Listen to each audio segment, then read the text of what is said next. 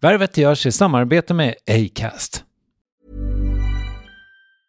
A lot can happen in 3 years, like a chatbot may be your new best friend. But what won't change? Needing health insurance. United Healthcare Tri-Term Medical Plans, underwritten by Golden Rule Insurance Company, offer flexible, budget-friendly coverage that lasts nearly 3 years in some states. Learn more at uh1.com. Quality sleep is essential. That's why the Sleep Number Smart Bed is designed for your ever-evolving sleep needs. Need a bed that's firmer or softer on either side? Helps you sleep at a comfortable temperature? Sleep Number Smart Beds let you individualize your comfort, so you sleep better together. JD Power ranks Sleep Number #1 in customer satisfaction with mattresses purchased in-store. And now, save 50% on the Sleep Number Limited Edition Smart Bed for a limited time. For JD Power 2023 award information, visit jdpower.com/awards. Only at a Sleep Number store or sleepnumber.com. Many of us have those stubborn pounds that seem impossible to lose, no matter how good we eat or how hard we work out. My solution is PlushCare. PlushCare is a leading telehealth provider with doctors who are there for you day and night to partner with you in your weight loss journey. They can prescribe FDA-approved weight loss medications like Wegovy and Zepbound for those who qualify. Plus, they accept most insurance plans. To get started, visit plushcare.com/weightloss. That's plushcare.com/weightloss. Värvet presenteras i samarbete med Nasonex, utomhusmöjliggöraren, som de inte kallar sig av någon märklig anledning. Men det är i alla fall Sveriges mest köpta antiinflammatoriska nässpray mot allergisk snuva. Och nu kommer ett litet test, så fram med papper och penna du som lyssnar, nu kör vi. Fråga 1. Vill du vara ute mer i naturen? Fråga 2. Sitter du framför en skärm lite för mycket? Fråga 3. Är du allergisk? Om du har svarat ja på någon av frågorna så tycker jag att du ska bege dig till beanoutsider.se. Jag vill för övrigt poängtera att Nasonex nässpray är ett receptfritt läkemedel från 18 år för behandling av symptom vid säsongsbunden och perenn allergisk snuva. Rådfråga läkare om du är eller tror dig vara gravid eller ammar, eller om du planerar att skaffa barn, har en obehandlad infektion i näsan, nyligen har genomgått en näsoperation eller har en skada i näsan. Får ingen effekt inom 14 dagar eller om du redan använder läkemedel med kortison ska du kontakta läkare. Använd ej mer än 3 månader utan läkarkontakt. Stort tack Nasonex och beanoutsider.se. Så då kände jag bara, nej men okej, jag tar väl lika gärna tag i allting. Det kan ju inte bli värre. Så det var då jag ringde mina föräldrar och berättade. Och då sa min mamma så här, du har dödat mig. Och så bara klick. Värvet. Värvet. Värvet. Värvet. Värvet. Värvet. Värvet. Värvet. Han har skrivit världens bästa kokbok och är Sveriges bäst klädde man. Ja, Roy Fares är så nära en rockstjärna man kan komma i bakningsvärlden. Han sitter i juryn i Dessertmästarna på kanal 5, har rest runt i USA i tv-programmet United States of Cakes och så bakar han både i TV4 och i SVT's Godkväll. Han har gett ut flera böcker och om allt går vägen så öppnar han i framtiden ett eget café/konditori. Roy kom till Sverige som 6-åring när hans familj flydde från inbördeskriget i Libanon. Han är kusin med bröderna Josef och Fares Fares. Han bor i Stockholm, älskar crème brûlée och är inte rädd för att säga vad han tycker, som ni ska höra alldeles strax. Värvet avsnitt 236 med Roy Fares produceras av David Merd, presenteras i samarbete med Acast. Jag heter Kristoffer Triumf, nu rullar vi bara. Varsågoda.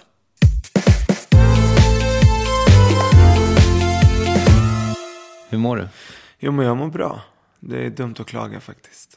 Hur ser ditt liv ut exakt precis den här perioden? Nej, men just nu ser det ut som väldigt mycket träning.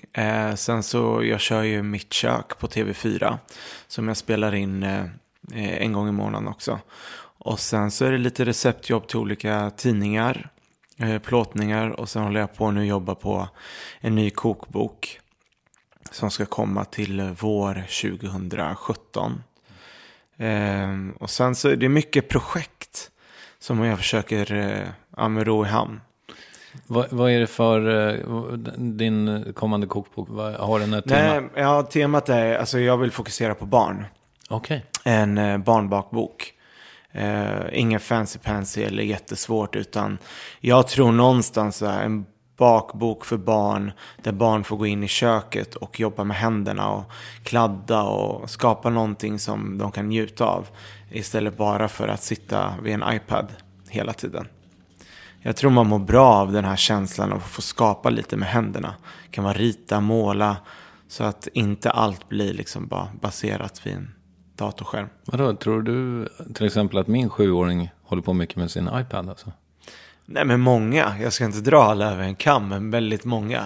Men samtidigt, jag vet ju jag tittar bara min bror och hans fru liksom. Jag menar, iPaden är en sjuk räddning för många barnfamiljer.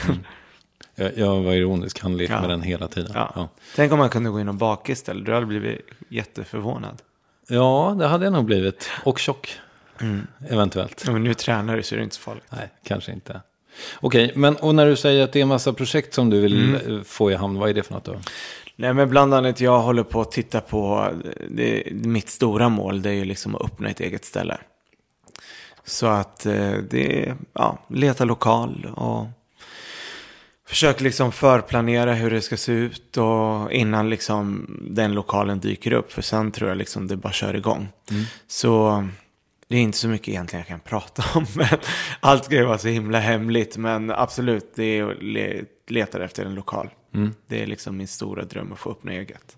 Och då blir det något slags café? Ja, men exakt, café, konditori. Med en liten inriktning på mig, väldigt mycket jag liksom. Amerikanskt, svulstigt, gott. More is more. Östermalm? Ja, kan vara, men inte alls nödvändigt. Jag hörde dig prata om det här i någon annan intervju, och då lät det lite grann som att det är inte bara ett ställe du ska öppna. Nej, alltså tanken är ju att jag vill göra ett cafékoncept. Jag tycker oftast koncept låter så osexigt liksom.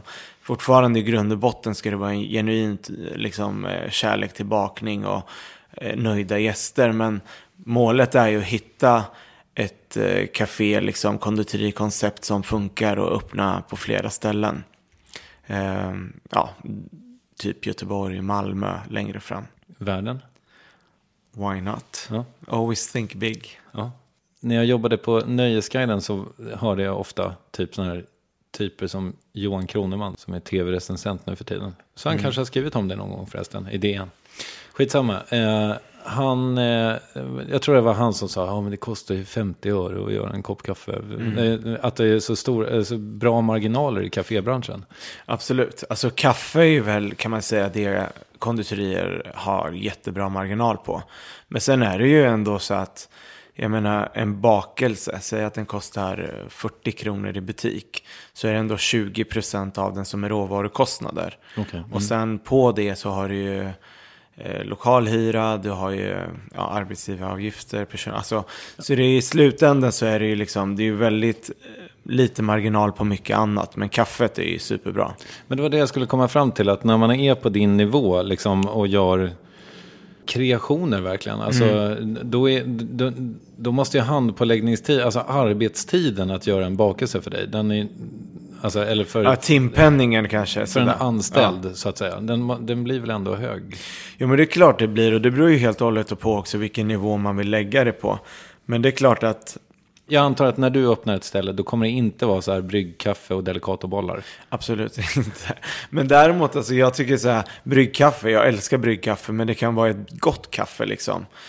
Sen så tycker jag liksom att det är ju en del utav yrket att få vara kreativ och sådär. Men sen, visst, jobbar du i en produktion, du kan inte stå liksom och pilla med en tårta i flera timmar, det går inte. Men man hittar ju, alltså allt blir en rutin sen. Man vet liksom, det kan stå i ugnen i 40 minuter medan det står där, så kan man göra så att man får ju en ruljans på det. Men visst, kaffet är ju liksom en guldgruva så sett. Men det är inte bara kaffe man säljer förhoppningsvis. Men kommer det vara high-end det du? Nej, utan jag tror, alltså jag vill uppnå någonting där alla kan känna att de är välkomna. Och jag vill inte liksom lägga mig heller. Jag vill inte att det ska kännas Grand Hotel eller snobbigt på så sätt. Även om det kan vara jättetrevligt att gå och sätta sig där. Men för mig är det så, jag vill mer ha en skön atmosfär där det är mycket liv, rörelse, folk njuter, fikar, man umgås. För mig är ju liksom fika är ju oftast att man umgås med någon. Man pratar, man delar ett moment liksom. Men är du en fikande person själv? Ja. Är du det? Jo men absolut, det är därför jag tränar också som en galning. Ja. Många är så här, men hur kan du träna eller hur kan du hålla dig i form? Men för mig är ju det liksom, jag tror så här, alla människor måste hitta sin egen balans. Och när jag säger balans så är det ju inte liksom att tokbanta en period utan hitta en röd tråd som du mår bra av. Fika någon gång, träna, allt handlar ju om att röra på sig i grund och botten liksom. Men det där är ju en sån grej som det verkar som att du alltid får prata om det. Att du är så här, att du inte är tjock. Ja, men det är ju så här, förr i tiden så har man lite aldrig på en smal kock. Men jag tror idag så har det vänt. Alltså man vill ju helst inte liksom se liksom profiler som ohälsosamma. Tycker jag i alla fall. Och för mig är det så här, det jag jobbar med, det är njutning du ska ha någon gång då och då. Och det är tvärtom, då ska man inte ha dåligt samvete liksom. Alltså för mig är det mer så att titta vad man äter måndag till söndag. Alltså det du måste stoppa i det och det är mat. Det är där jag oftast tycker boven är. Och när man ser dig göra tv, då är det ju så här, det är ju aldrig så att när du smakar på någonting, alltså att kameran går på när du tar den sista tuggan. Du tar alltid den första bara, sen spottar du ut den jäveln, va? Nej, det gör jag verkligen inte. Jag är faktiskt en riktig gris. Okay. Alltså jag håller, det finns säkert många som gör så. Men nej, och sen när kameran går av så fortsätter jag äta. Ja, det gör det. I alla fall på vissa saker. Okay. Men är det en crème brûlée, det är så här, glöm det, jag kan inte bara ta en. Nej. Eller någonting sådär med kola, choklad. Men du, hur ser det ut då med ett kokboksprojekt som det du håller på med nu? Hur mycket arbete ligger det bakom en? För dina tidigare kokböcker har varit väldigt genomarbetade. Liksom. Ja, men den här barnbakboken blir väl inte lika arbetad så sett, eftersom det är ingen resa i det eller... Men det är klart, alltså, sen är jag ju liksom perfektionist ut i fingerspetsarna och ibland är det positivt, ibland väldigt negativt för att man blir aldrig nöjd. Det finns alltid någonting att förbättra, men som barnboken är ju mer egentligen att få den att kännas pedagogisk, härliga bilder, goda recept och liksom att folk vill göra det. Lite kul. Ja, men jag tror det är en bra idé. Finns det kokböcker med samma upplägg? Liksom? Ja, men Mat-Tina har ju bland annat gjort. Ja, det kanske är därför jag känner igen det. Ja. Men sen tittar man på tv, alltså de här yngsta Mästerkocken och alla barn som bakar och Hela Sverige bakar junior. Alltså de är ju fantastiskt duktiga. Och jag tycker personligen det är jätteroligt att se liksom att barn, de är så kreativa på ett helt annat sätt. De har ju alltså, någonstans så har ju jag en spärr. Så ja, men jag kanske inte sticker in en banan i tårtan så får den stå rakt upp. Men det kan ju ett barn göra och tycka, ja men det är jättehäftigt. Och så lite kristyr på den och så blir det ett monster liksom. Någonstans är det ju så här, visst det kanske inte är en smakupplevelse, men det är en kreativitet liksom. Det där är liksom för oss lite grann in på, för att jag trodde ju, vad kan det vara? De senaste 10 åren någonting så har det ju varit en ganska så här stark liksom hälsotrend och LCHF och hit och dit. Och då trodde man ju liksom att, för den sammanföljer nästan med någon slags surdegstrend. Kan man säga att surdegen var det som kom först och sen så kommer allt liksom, alltså alla bakningsprogram i tvn och så vidare? Ja, men alltså man har ju hållit på och bakat med surdeg i Sverige, men det har inte varit liksom på samma sätt. Så jag tror jag bara generellt liksom svensken har blivit väldigt mån om råvaror. Sen så kan man ju liksom, ibland kan jag tycka att det är väldigt Stockholmsfixerat. Man drar liksom Sverige, alltså Sverige är Stockholm. Och jag menar, tittar man ut i landet så är det kanske inte lika råvarusnobberi än. Men jag tror ändå så här, folk försöker i så gott de kan i alla fall köpa ekologiskt. Och jag tycker också så här, det handlar ju om en viss ekonomi också. Jag menar, det är ju inte, har man en stor familj och ska gå och köpa ekologiskt bara, jag menar, någonstans är det också så man måste överleva. Och därför tror jag så här, jag förespråkar ofta så att man försöker göra så gott som man kan. Och inte liksom att man ska bli uthängd bara för att man inte köper ekologiskt eller dyra fina produkter. Men det jag skulle komma fram till var att jag tycker på något sätt att det är märkligt ändå att vi har blivit så, eller att brödet och sötebrödet också för den delen har blivit så liksom en stark del av vår kultur. Samtidigt som vi då inte ska inom citationstecken äta några kolhydrater. Men det är ju lätt att titta du på så här, går in till exempel på en bokhandel på nätet eller en vanlig bokhandel, så tittar du så här, så ser du topplistorna. Det är antingen med superträningsböcker och sen bakböcker. Så någonstans så är det så här, och det där tycker jag så här, det är jättekonstigt att de går liksom sida vid sida. Men idag tycker jag ändå så här, trenden med bakverk och så där, det är att även om man ska äta det, men försöka äta det så rent som möjligt. Jag menar en kanelbulle med mald kardemumma från grunden, bra vetemjöl, gott smör, kanske oraffinerat socker, det blir då får du en helt annan bulle liksom, än att du köper Pågens bulle i påse som håller sig färsk i 1,5 månad. Ja. Det är då man börjar undra, vad är det i den? Apropå det så, min son jag tror jag vet vem det var som introducerade Skogaholmslimpan för honom. Men jag nämner inga namn. Och då står det ju på den numera att den är bakad utan konserveringsmedel. Men jag har ju honom varannan vecka. Och den är ju... Den känns likadan när han kommer tillbaka en vecka senare. Men samtidigt, alltså, jag skäms inte för det. Jag älskar den Skoga APK-limpa som den hette. Alltså för mig är det ett barnminne. Jag kommer ihåg när jag är i skolan med så här prickig korv och ost, och sen så hade man picknick eller var ute på utflykt och så varm choklad till det. Så alltså för mig är det så här, ja, det är kanske inte de bästa råvarorna, men det är ett så starkt minne, och jag tror många i Sverige har ABK-limpan, den här sirapslimpan, som ett minne. Och det är ju väldigt gott. Ja, det kan vara så att man som förälder kanske någon gång när han har lagt sig och smält i sig 5 stycken på rad. Men jag tänker så här, plattar man till dem så blir de ju, det är rätt mycket luft i dem. Ja, det kanske inte. Du menar att det inte är så farligt? Nej. Bra. Jo, jag vet inte. Men de är väldigt goda. Ja. Alltså jag är så här, även om jag jobbar i en bransch och att man ska vara representant för bra råvaror, så jag menar, jag är en människa också liksom, och klart jag äter lösgodis och dricker Coca-Cola Zero, även om jag tror så här, bara idag lever vi i ett samhälle där vi hela tiden ska vara så jäkla perfekta, det är liksom så här, folk tittar till och med vad du har i din råvarukorg när du handlar. Det tycker jag är jobbigast. Så jag går ju ofta så handlar liksom inte mitt på dagen, eller jag menar när alla andra handlar. Det är bara så här, för då känner jag mig nästan tvingad att jag måste ha så här ekologiska grejer för att folk tittar. Ja, det förstår jag. Ja, så man och plockar lösgodis så liksom har ju 3 stycken tappat haka liksom, men vadå? Det är hur gott som helst. Det är faktiskt sjukt gott. Ja. När folk kommer fram och pratar med dig, vad vill de prata om?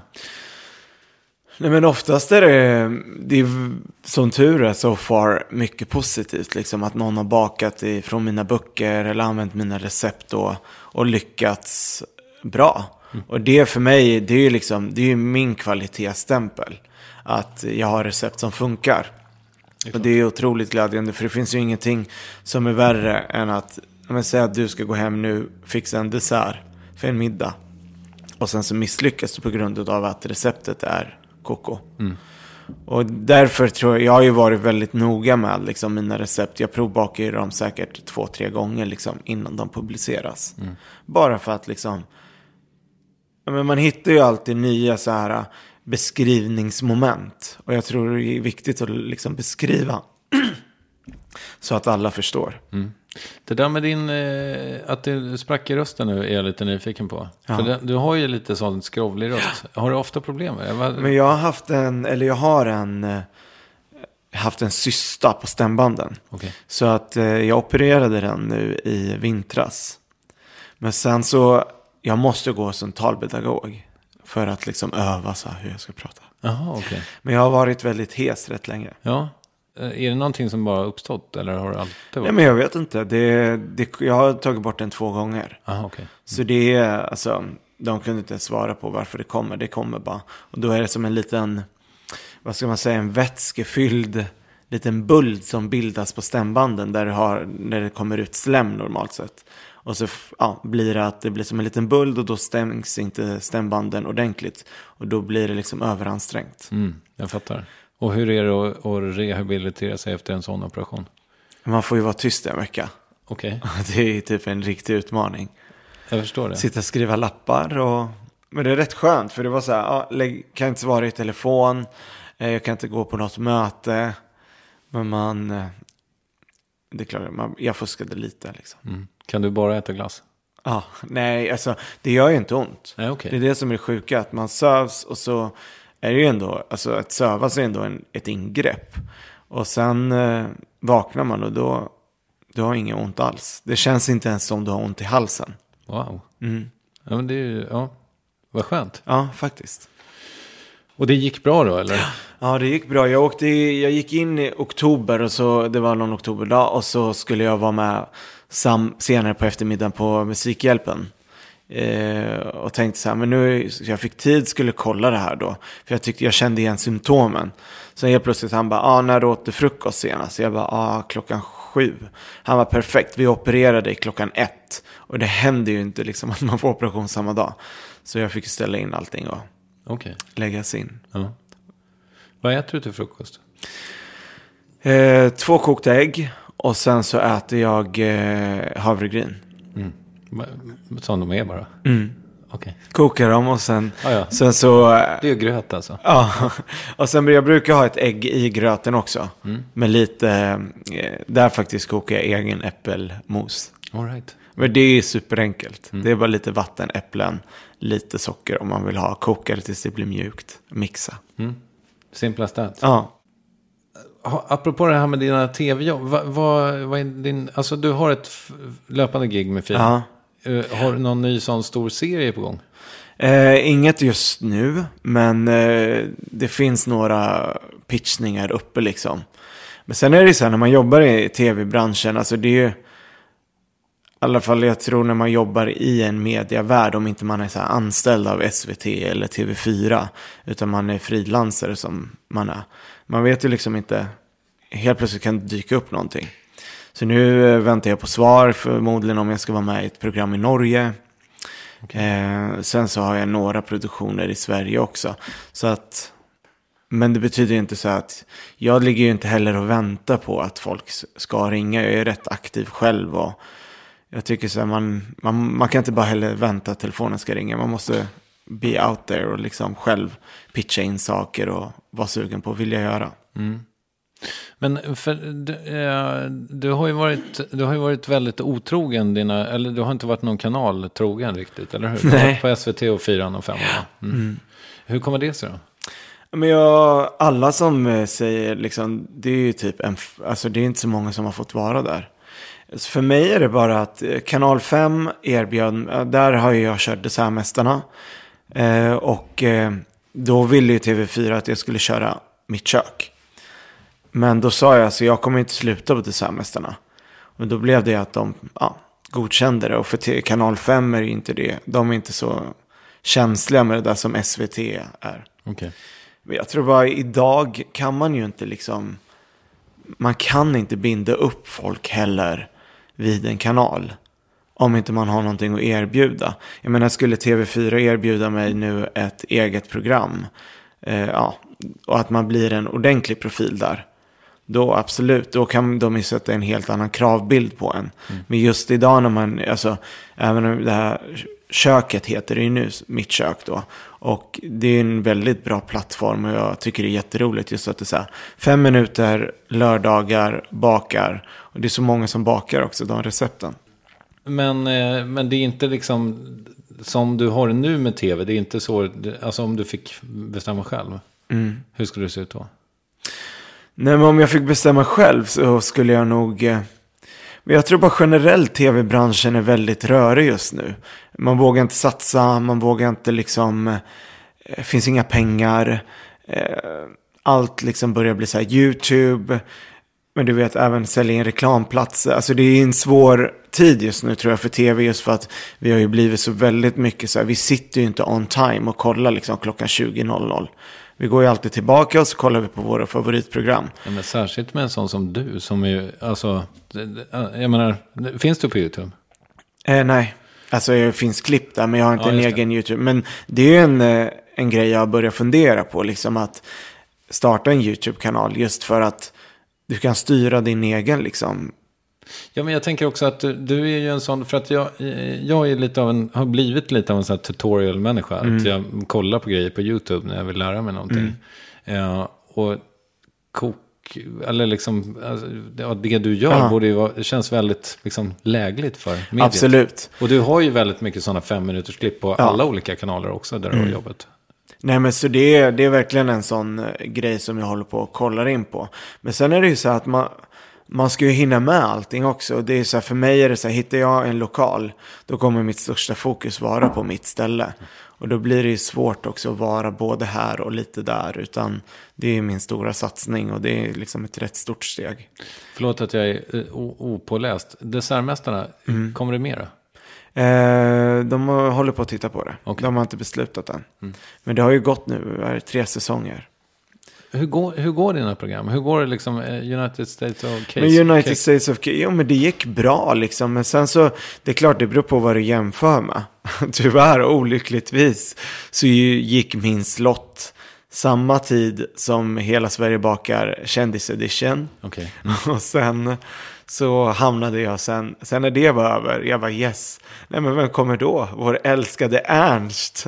Okay. Så det är ju så här, och de går ju på 4 liksom. Men för mig tror jag, alltså jag har aldrig varit så här hur mycket tittarsiffror jag har, utan de som har tittat har älskat det, och det tycker jag är det viktigaste. Sen går det inte liksom att tävla mot SVT och TV4 liksom. Nej. Om inte man är där. Nej, jag fattar. Så tillbaka till drömscenariot då. Berätta mer. Nej, men det är ju liksom drömscenariet. Det är ju, alltså jag vill ha det här stället där folk kommer. Och, alltså jag tror så här, känslan av att komma in på sitt eget café, konditori och se att folk har trevligt, de äter gott, helst ska det vara mycket folk. Ja, men det ska vara liksom the place folk vill vara på. Kommer du gå runt lite och mingla? Ja. Älskar ju det. Ja. Jag frågar folk vad de tycker, och det kommer vara jätteviktigt liksom att folk tycker det är gott. Tycker de inte det, då måste man ju liksom säga, vad är det då? För att det är ändå till dem jag gör det.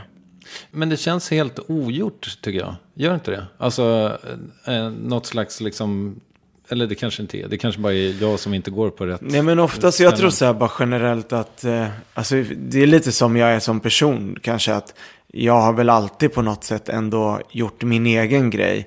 Även om jag är en konditor så har inte jag varit en traditionell konditor. Och det är väl lite här att jag har väl alltid tänkt liksom storslaget på något sätt. Även om jag vill öppna ett konditori. Jo, men jag kommer inte bara nöja mig med ett konditori. Jag vill vara det bästa konditoriet. Och jag vill öppna upp flera. Men sen så, om det sker, det får man ju se. Men jag tror man måste någonstans också så här, man måste ju våga tro på sig själv och våga satsa lite. Och den här jantelagen har inte riktigt hängt med mig i alla fall. Vi ska prata om den igen. Men alltså, finns det något ställe, så här, för när jag säger att det känns ogjort så menar jag liksom att jag har inte riktigt sett något, i alla fall i Stockholm, något konditori. Ja, men kanske möjligen Petit France på Sebastians tid. Men sen dess har jag inte riktigt sett något med en så här lite stark liksom profil liksom. Som driver det och som faktiskt minglar runt och som liksom på något sätt, alltså att det är präglat av en person så. Finns det ens? Nej, det tror jag. Alltså du har ju Tussebageriet, Mattias Ljungberg, men han är ju etablerad på ett helt annat sätt. Han är mer gastronomisk.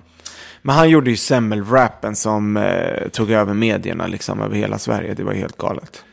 Om man nu är intresserad av vart du vill med det här. Alltså, har du något sånt? Vad är ditt liksom referens? Finns det en annan plats någonstans i världen som du tycker så här, ja men ungefär så här? Ja, men det finns ett ställe i New York som heter Baked. Som drivs av 2 killar som jobbade i mediebranschen liksom. Och bara nej, skittråkigt. Så startar de upp ett konditori. Och det liksom känns genuint, men det är ändå ett koncept liksom. Allt är genomtänkt från färger, kartonger, innehållet, stilen, bemötandet. Och det tycker jag tycker det liksom saknas här. De koncepten som finns, det är liksom Espresso House. Men det tycker inte jag är jätteroligt. Nej. Ja, kanske framförallt inte på bakverksfronten. Nej, eller så har du Starbucks. Mm. Ja, men vad kul. Lycka till. Tack. och du, men gör du det ensam då? Eller har du liksom finansiärer med och sånt? Nej, men jag har en partner som jag gör det här med. Okej. Mm. Men det kan jag inte prata om. En silent partner? En silent partner. Nej, hemlig? Ja, men det kommer mer sen. Den dagen jag hittar lokal så kommer vi outa det mycket mer. Mm. Du har 118 000 följare på Instagram. Mm. Hur fan blev du så stor? Nej, men jag vet inte. Alltså jag tror bara så här att jag lägger liksom upp lite det. Men så här, för mig har min Instagram, alltså i början var man så här, man visste inte riktigt vad den är. Ska det vara jag? Ska det vara med mina vänner? Eller skapar jag en härlig tidning, en plattform där folk kan gå in och inspireras? Alltså jag tror någonstans måste man ju själv så här hitta. Även om jag skulle vilja lägga upp en jättehärlig liksom festbild från Barcelona, så passar ju inte den in på min Instagram. Och där tror jag det är jätteviktigt att så här tänka efter. Vad vill man med sin Instagram? Men sen så härliga, goda bilder liksom med bakverk. Det lockar folk. Även de som tävlar i fitness, ska jag säga. Mm. Vad vill du med ditt Instagram då? Nej, men för mig är Instagram alltså... Den ska ju återspegla den jag är. Men det är klart att där är inte jag jätteprivat. Och jag tror inte folk är superintresserade av att se mig ligga i soffan och ha ont i huvudet liksom. Eller på så sätt. Utan de som följer mig vill nog se inspirationsbilder, härliga miljöer. Sen så försöker jag ändå vara så äkta som möjligt. Liksom att ibland lägga upp något roligt klipp. Eller jag menar, ibland har jag varit så himla paketerad sen jag började, och det tror jag liksom är att man är liksom perfektionist, så att allt är verkligen så här genomtänkt. Men nu försöker jag ändå så att men vad fan, man är ändå människa liksom. Man behöver inte hela tiden leva i den här perfekta fasaden. Menar du att du någon gång i tiden har ätit fult i tv? Ja, det händer. Alltså. Nej, men det är en teknik, jag har ju övat. Ja, jag vet. Men i början så åt man inte så snyggt liksom. Vad är hemligheten då? Nej, men hemligheten är ju bara att med bestämd fart föra in det i munnen liksom, och kanske inte så här. Jag vet inte. Hur fan jag ska förklara det här. Men jag tror liksom man måste bara tänka att man äter snyggt, ha blicken någonstans liksom, och inte så här slappa till sig. Sen är det så här, hur äter man snyggt liksom, men bestämmer det. Ja, men du gör ju det. Det ser ju gott ut när du äter. Jo, men man måste, alltså, exakt, det ska ju se gott ut. Ja. Tänk om vi hade bara så här. Men jag har en känsla av också att du är, där är du jävligt noggrann med vad kameran då står och så. Går du och kollar då, alltså när du har tagit en tugga av en poptart eller vad det är. Går du runt då och ber att få kolla? Nej, men i början var jag väldigt sådär, alltså jag tror det har bara med så att man är lite osäker. Hur blir man på bild eller på alltså liksom när någon filmar. Men nu så känner jag bara så här, alltså jag är den jag är. Och det är så här, jag menar min svenska är inte ibland korrekt, och jag säger liksom lite fel böjningar på saker, men liksom okej, jag är den jag är, och jag känner så här, varför ska jag hålla på och liksom rätta till det hela tiden och få det så himla perfekt. Sen så tycker jag så här, mina bakverk blir ju perfekta, och i alla fall enligt mig, och så som jag vill att de ska se ut, och det är väl där jag vill liksom lägga kruten. Sen har ju jag liksom mitt hår måste ju alltid ligga rätt. Men man har ju sådär, det är vissa grejer som jag måste känna mig bekväm i för att kunna prestera. Man kan väl säga, man får lite intrycket av att du kanske är lite fåfäng. Ja, men inte mer fåfäng än nog många andra. Men det är klart att jag gillar ju att känna mig snygg. Och jag tror att det finns ingen människa som vill ställa sig framför en kamera och känna att man har liksom bad hair day, fått 10 finnar under en natt som är osmink. Alltså det är rätt så här man är i en obekväm situation som du är liksom, med kameror upptryckt i ansiktet, så ska du stå där liksom bara, gud vad gott, härligt, inspirera. Och känner man sig inte där, då tror jag liksom inte man tycker det är kul. Men är det svårt att göra den typen av tv som du gör, som är mycket liksom matlagning med närbilder och det är liksom mycket presentation? Alltså jag antar att det tar ganska mycket tid, eller? Ja, det tar ju, alltså när vi spelade in United States of Cake så, alltså ett program tar ju ungefär 2 dagar. Och nu var det ju för sig en monsterproduktion på 12 program och 44 minuter liksom. Och då blir det ju rätt mycket jobb. Men sen blir det ju, alltså bakning är någonting helt annat. Det är ju inte som mat liksom. Det är samma sak när jag spelar in köket. Bakinspelningen tar ju mycket längre tid än mat.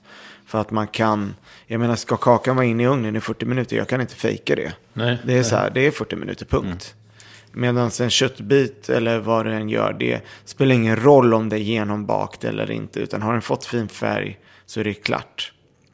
Sen så är det ju också så mycket så att man ska ju förklara, du ska helst vara liksom inspirerande, du ska vara glad, du ska älska livet. Samtidigt som du liksom ska baka och göra någonting väldigt gott. Så det är, jag tror så här, idag bak-tv har inte bara blivit liksom så här, hej allesammans, idag ska vi göra det. Utan jag tror man måste tänka lite så här, ja, men du måste känna att du skulle kunna stå i den här miljön och tycka det är kul. Det är lifestyle väldigt mycket som du håller på med. Absolut, och det tror jag lite även med mina böcker, att det handlar inte bara om ett recept utan man bjuds iväg på en resa. Många tyckte United States of Cake-boken var fantastisk just för att när de åkte till LA så besökte de här ställena. Och nu med New York, och jag tror så att man vill ha lite mer. Det är klart, det blir en utmaning för en själv också. Har du dåliga dagar på jobbet när du gör tv? Jo, men det kan man. Jo, men det är alltså, när man gör en lång inspelning, det är ju inte varje dag man känner bara så här, yes, nu går vi in dag 13 och tycker livet är jätteroligt och bakar och alltså man ger ju mycket av sig själv, mycket energi. Samtidigt som du ska prestera någonting. Så att det är klart att man inte tycker det är jättekul varje gång, men i slutändan så är det ju väldigt roligt liksom. Men en grej som jag tror många människor som jobbar med tv liksom någon gång har dealat med är ju, alltså varför ska just jag stå här framför kameran? Alltså, förstår du vad jag menar? Absolut. Är det en grej som du har dealat med på något sätt, eller? Nej, det har jag nog inte. Utan, men jag har alltid, egentligen sen jag gick i gymnasiet så har jag satt upp mål. Där när jag gick konditoriskolan så jag skulle vilja göra böcker och tv. Sen har jag egentligen jobbat mig dit. Och jag har aldrig känt så här att nej, någon annan borde stå här istället för mig. Nej, varför ska jag tänka så? Nu står du har jag förtjänat här. Den platsen. Ja. Nej, men exakt, och nu står jag här och uppenbarligen står jag här för att någon tycker jag är bra. Sen om den dagen tar slut, då är det ju så liksom. Och jag menar, jag har ingen så här, vad ska man säga, stolthet över att, jag menar, man kommer inte alltid stå i rampljuset, man kommer inte alltid vara så här, Roy Fares bakkung, eller, jag menar, därför tror jag det handlar om att förvalta det hela tiden och istället vad gör jag nu utav det. Samtidigt som jag tror det är viktigt också att njuta utav det och inte bara liksom så här oroa sig, en gång var man i tv och nu står man och gör limper och frallor liksom. Men det finns ju en verklighet i det också. Ja, du menar att det kan på något sätt ta slut. Men är det någonting som tyder på att det skulle göra det? Alltså... Nej, det tror jag inte. Nej, men för mig handlar det liksom, det bygger ett starkt och liksom ett varumärke som varken egentligen får en raketfart upp eller, utan jag vill liksom så här nöta mig in i svenskens hem. När man tänker på bakning så tänker man på Roy. Och för att man gör det är att mina recept är bra. För det är väl just det just nu jag kan egentligen leverera. Hade jag haft konditori, då blir det ju det folk fikar. Men nu är det mina recept som egentligen dömer mig. Men du, jag tänker lite grann på det där med, liksom, jag vill dra mig kvar lite vid din tv-karriär. För att jag hörde dig beskriva dig själv, liksom hur folk uppfattar dig i Dessertmästarna. Ja, det var inte en superpositiv bild som du tänkte att folk har. Nej, och det är också väldigt sorgligt kan man ju tycka så att men det är ju samtidigt är det här spelets regler. Så fort man är på tv eller är medial så har ju människor rätt att uttrycka sig. Och jag tycker det är fruktansvärt idag när man kan läsa vissa kommentarer att någon tycker du är tjock eller, nu kanske inte mig, men allmänt andra, eller du borde klippa dig, eller liksom, vad gör dig rätten att tycka till om någon annan människa? Sen visst, du är påtvingad för att jag är i rutan framför dig i ditt hem.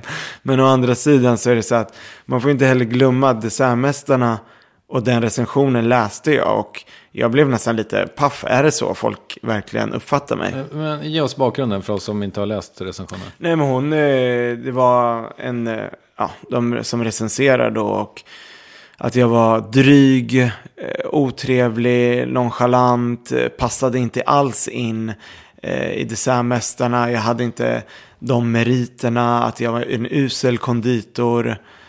Så att för mig var det bara så här, okej. Och då tog jag tag i det med egna händer. Så jag mejlade den här personen och tänkte så här, nej men varför ska jag sitta och vara tyst liksom? Samtidigt så vill inte jag göra en big deal av det. Utan jag mejlade den här personen och så frågade, är det verkligen så här du uppfattar mig? Då måste jag säga att det är väldigt tråkigt. Och sen så fick den personen en helt annan uppfattning. Men man får inte glömma heller, alltså det är en reality show liksom. Det är inte så att jag går runt och skriker på folk och är otrevlig. Jag menar, det ska vara lite drama. Finns det en persona som du ska in i där på något sätt? Jo, men det blir det. Vi har ju våra roller liksom. Sebastian var ju lite mer den här galna fransmannen. Jag kanske skulle vara mer lite mer gå emot strömmen, Magnus och Sebastian, och ändå tycka till lite vad jag tycker, medan Magnus var ju den här som kan allt liksom. Det går inte att sätta honom på plats. Och det blir alltså, och det tror jag man måste hitta sina roller på ett sätt för att det överhuvudtaget ska få bra tv. För annars går det ju inte liksom, om alla ska vara lika glada så här, vad gott det här var, jättebra jobbat, så går man till nästa, jättegott. Alltså blir inte svårt att välja då också. Ja, exakt. Okej, allt var gott, hur gör vi? Och mycket är ju gott, men man får ju spela ibland. Om vi försöker penetrera ditt självförtroende då, vad är liksom, vad känner du dig osäker kring liksom? Nej, men det är ju mer bara så här, alltså det där är någonting jag jobbar med hela tiden. Jag tror så här, du kan inte bli likeable av allihopa. Och jag tror så här, kanske om du är liksom åsiktsfri, liksom, du inte tycker någonting. Men någonstans är det så här, man måste ju ändå stå för det man tycker. Och det kommer inte passa alla människor i smaken. Sen blir det så här när man är, men som jag, man är hela tiden ute där. Det är så här, du ska leverera recept, det ska vara nytänk. Folk ser dig som liksom värsta bakguden, liksom. Du kan aldrig misslyckas. Det är klart att det blir liksom så här, du bygger upp värsta förtroendet, eller folk har liksom förtroende för dig. Och då blir det så här, men ibland så när man inte kommer på någonting nytt eller något kul, då tappar man självförtroende totalt. Bara så här, men jag kan verkligen ingenting, jag är bara en fasad. När ska folk komma på en? Men samtidigt så försöker jag tänka, jag tror nog alla människor som är petiga och perfektionister tänker så hela tiden. Jag tror det är rätt nyttigt att tänka så också. För att man ska inte vara trygg liksom. Alltså trygg ska man ju vara, men man ska inte ta saker och ting för givet heller. När du känner den där osäkerheten eller sådär, liksom, har du någon verktyg för att komma ur det? Nej, alltså jag tror bara så här, det är liksom en process hela tiden som man bearbetar. Jag menar, även ibland när jag står och filmar någonting, så blir det ju så här, men kommer det här bli bra? Hur ska det se ut? Kommer folk tycka, alltså det är hela tiden, vad kommer andra tycka om det här? För jag jobbar ju i en sån bransch där andra ska tycka om det. Och då men sen så är det så att man är ju hela tiden man hinner någonstans ibland, känns det som, inte liksom inspireras själv för att man ska inspirera andra.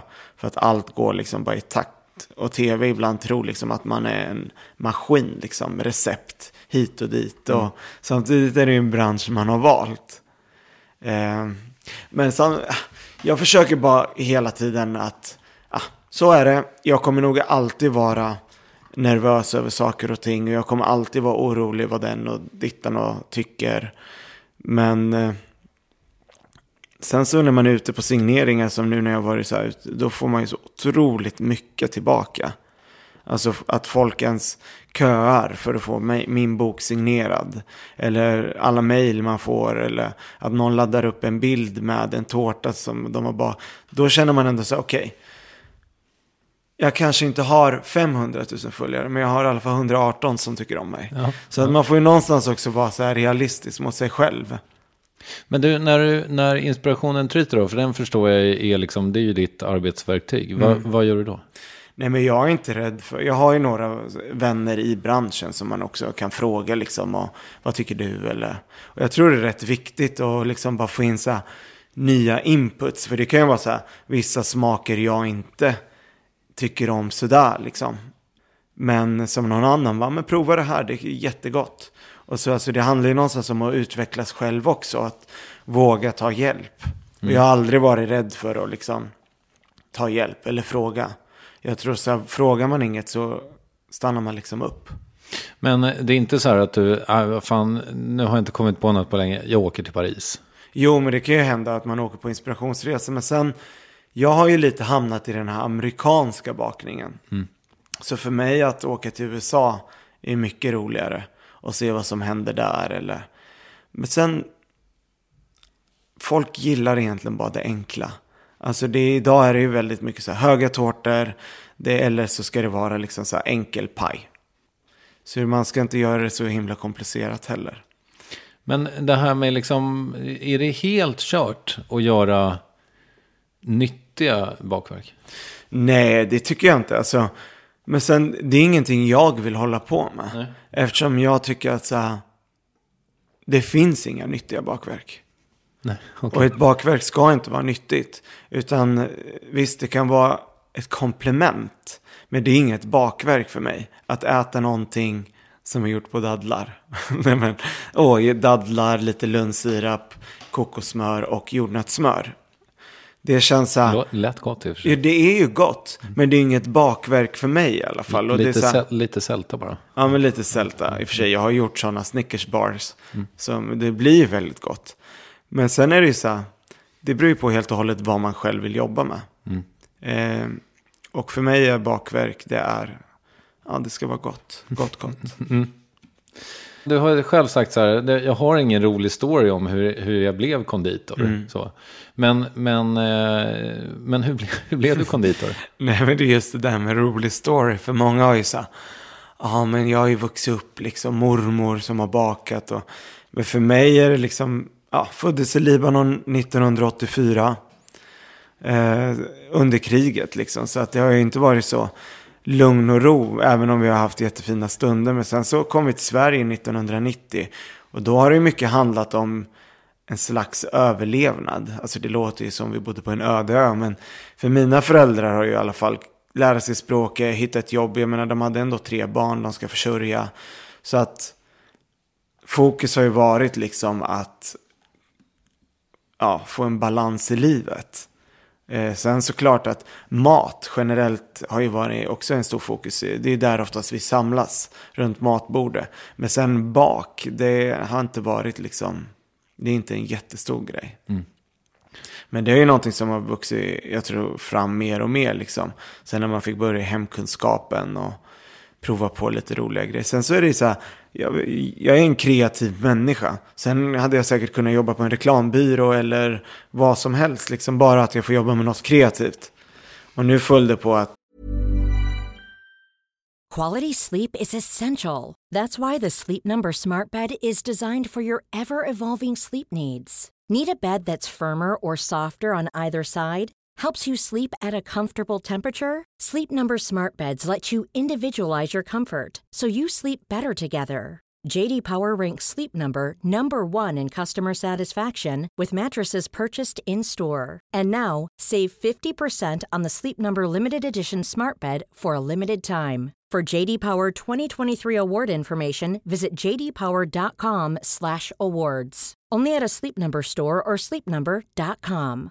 A lot can happen in the next 3 years. Like a chatbot may be your new best friend. But what won't change? Needing health insurance. United Healthcare Tri-Term Medical Plans are available for these changing times. Underwritten by Golden Rule Insurance Company, they offer budget-friendly, flexible coverage for people who are in between jobs or missed open enrollment. The plans last nearly 3 years in some states, with access to a nationwide network of doctors and hospitals. So for whatever tomorrow brings, United Healthcare Tri-Term Medical Plans may be for you. Learn more at uh1.com. Many of us have those stubborn pounds that seem impossible to lose, no matter how good we eat or how hard we work out. My solution is PlushCare. PlushCare is a leading telehealth provider with doctors who are there for you day and night to partner with you in your weight loss journey. They can prescribe FDA-approved weight loss medications like Wegovy and Zepbound for those who qualify. Plus, they accept most insurance plans. To get started, visit plushcare.com/weightloss. That's plushcare.com/weightloss. Yes, ny sponsor. Värvet presenteras i samarbete med Svea Bank. Och jag menar inte att ta ner stämningen, men dessvärre är ju lågkonjunkturen här, vilket innebär att de flesta branscher har det tufft och också väldigt många privatpersoner. Jag vet själv vad det är att ha en trasslig privatekonomi. Det var struligt i många år för mig och låg ofta post i hallen med trista logotyper i ena hörnet. Och jag hade också i flera års tid ett helt gäng betalningsanmärkningar. Och tyvärr är det nog många som har det svårt att få ihop till räkningarna just nu, som har hamnat i ekonomisk trubbel. Och det här Svea Bank kan kliva in med något som kallas skuldfinansiering. Där löser de skulder hos inkasso och till Kronofogden, och till och med om Kronofogden vill sälja ditt boende har Svea Bank möjlighet att hjälpa till. I den här tjänsten får en personlig handläggare som gör en grundlig genomgång av din ekonomiska situation. De tar kontakt med dina kreditgivare och när ett lån beviljats löser de dina skulder åt dig och samlar dem i ett enda lån med en avbetalningsplan som din ekonomi klarar av. För om du har hamnat i klister, du är inte ensam och kanske kan det här hjälpa dig. På svea.com/skuldfinans kan du läsa mer. Tack Svea Bank. En kombination med att man älskar sött och få jobba med det. Mm. Så du valde helt enkelt en gymnasielinje och på den vägen ner det? Ja, exakt. Så det fanns något som heter livsmedelsprogrammet. Så då tänkte jag, men här får jag ändå så här en utbildning. Jag kan välja att plugga vidare. Jag pallade inte gå natur eller sam. Jag har aldrig varit en så här pluggmänniska. Sen så någonting växte fram mer och mer. Och jag tänkte så här, men jag ger det här en chans liksom. Jag menar, det är jättehäftigt att kunna direkt ta studenten och gå ut i arbetslivet. Utan att så här, behöva hamna liksom på kassan i ICA, även om inte det är något fel. Men att, så här, att jag inte behöver ha någon mellanhand för att plugga liksom sen. Och sen så gjorde jag lumpen 1 år här, Berlina högvakten. Och sen så... Och det tyckte du var sådär, va? Ja, alltså det var ju roligt nu när jag tänker på det, men det är alltså, lumpen är ju inte kul någonstans. Men alltså, då hade du inte kommit ut? Nej. Okej. Men sen var det så här, för mig tror jag så här, jag blickade oftast tillbaka till Libanon-tiden. Jag tyckte det var så jäkla tuntigt att man sprang och lekte krig när man inte har en aning om hur krig är. Det är inte 3 steg åt vänster, ner, pang, pang. Det är liksom så här... Alltså det spring för livet. Och därför tyckte jag så här, jag blev nästan irriterad på mina lumpenkompisar att de tyckte det var lite coolt bara. Men alltså krig är inte coolt. Det är det värsta liksom någon kan vara med om. Självklart, Så att det blev lite sådär. Samtidigt så man träffar jättemycket härliga människor. Det var en utveckling för mig, tror jag också, så att ja, men det är när man är i den åldern så liksom börja ta lite ansvar och just så här pressa sig själv. Man klarar mer än vad man tror. Liksom gå i skogen i 5 dygn och inte äta någonting och sen ska man hoppa i ett isvak. Man tror liksom man kommer dö. Men det gör man inte. Nej, och bevisligen inte. You lived to tell the story, så att exakt. säga. Men vad lärde du dig då? Vad lärde jag mig? Ja, putsa skor? Exakt, putsa väldigt mycket skor. Speciellt eftersom jag gjorde Berlina högvakten och där är det ju extremt. Man ska putsa stövlarna så att man kan spegla sin namnbricka. Annars så får man ju om det. Okay. Och det var ju så här egentligen helt jäkla waste. För att man rider 4 i rad, stövel mot stövel. Så efter bara några minuter så var ju den där glansen borta. Men det är väl sådana grejer man ska göra i lumpen. Så att befälet har lite att styra över. Sen tyckte jag rakningen var jobbig. Okay. Att man, alltså jag menar, jag är ändå från Mellanöstern och då blir det så här, jag menar, jag har ju mer skäggstubb än andra. Och man rakar sig varje morgon. Och det är inte så att alla tål det eller klarar av det. Så jag hade liksom, ja men det blir jobbigt, känsligt för huden. Speciellt när man är ute i skogen, du har ingen vatten. Du har målat det med någon grön kladdig smet i ansiktet. Så ska du raka dig på det, jag menar, ja. Och det var man tvungen att göra? Man var tvungen att göra det. Fan, det är ju... Så kommer de och så känner de så här är du inte babylen så liksom får du gå rakare. Och jag bara tyckte liksom så här, okej, men vad har det med en hygienfråga att göra? Det är väl värre att ha ett öppet sår i ansiktet liksom. Nej. Okej. Hur var du som soldat då? Alltså klarade du av? Jo, men jag klarade det bra. Jag menar, jag har gjort baskeprov och fått en grön basker. Och alltså, när jag väl var där så gör jag ju det. Jag är en sån som det jag tar mig till, jag är liksom 100%igt. Sen kan jag tycka det är skittråkigt och skitjobbigt, men jag gör det. Och jag menar, det är nog, alltså första gången i mitt liv som jag somnade när jag gick. Och det var under lumpen. Jag trodde inte ens det var möjligt att sova. Okej. Helt plötsligt. Men du vet, när vi var ute i skogen, det är 18 minus. Vi har vandrat. Du har liksom knappt ätit någonting. Jag äter ju inte fisk. Och då fick vi fisk. En rå fisk i en plastpåse som vi ska koka liksom med potatis. Och så ska man äta den. Och det var ju bara, spydde ju upp ens det jag hade i mig. Varför äter du inte fisk? Nej, men jag vet inte. Tycker inte om. Okej. Jag känner så här, nu är jag 31. Nu kan jag faktiskt säga att jag inte tycker om det. Okej. Men viss fisk kan jag äta, men inte sådär bara koka en fisk i lite vatten och potatis och så äta den. Nej. Det låter sjukt äckligt. Ja, det var faktiskt sjukt äckligt. Men, och sen fick man en halv påse blåbärssoppa liksom att dela på. Så att då var man ju rätt trött och då, man börjar liksom se konstiga saker i skogen. Man tror liksom att det är någon där.